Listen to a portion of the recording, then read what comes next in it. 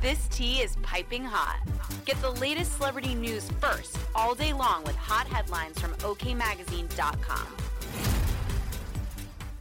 Nick Cannon's latest comments about expanding his family are ruffling feathers. While chatting with Howard Stern about potentially having his 13th child, the disc jockey asked if he would consider having a baby with newly single Taylor Swift, to which the comedian enthusiastically replied, "Absolutely. I'm all in. First of all, she's an amazing songwriter. What I do love about Taylor Swift is that she has been so vulnerable and open with all of her music," Cannon noted before pointing out their similarities. "I think she would relate to me very well based off of like, yo, you've dated a lot of people in the public eye, so have I. We probably will really understand each other." The All That alum, 42, also joked his spidey senses were tingling after hearing the blonde beauty was back on the market.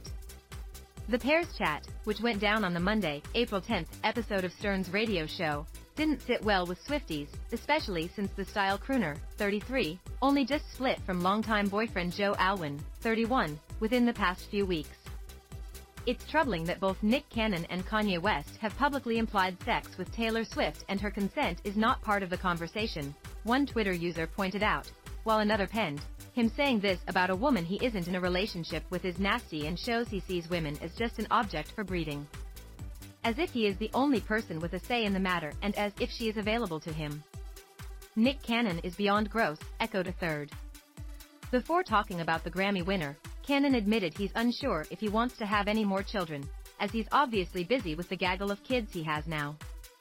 "I really don't know. I tried to say I wasn't having any more kids after 2, after 6, after 8, he admitted during a March interview. "I don't know, to be honest." Cannon shares twins with Mariah Carey, 3 kids with Brittany Bell, 3 kids with Abby De La Rosa, 1 child with Brie Tiesi and 1 with Lanisha Cole. We'll keep you He also has a newborn girl with Alyssa Scott. The pair had son Zen as well, though he passed from cancer in 2021. You know how to book flights and hotels. All you're missing is a tool to plan the travel experiences you'll have once you arrive.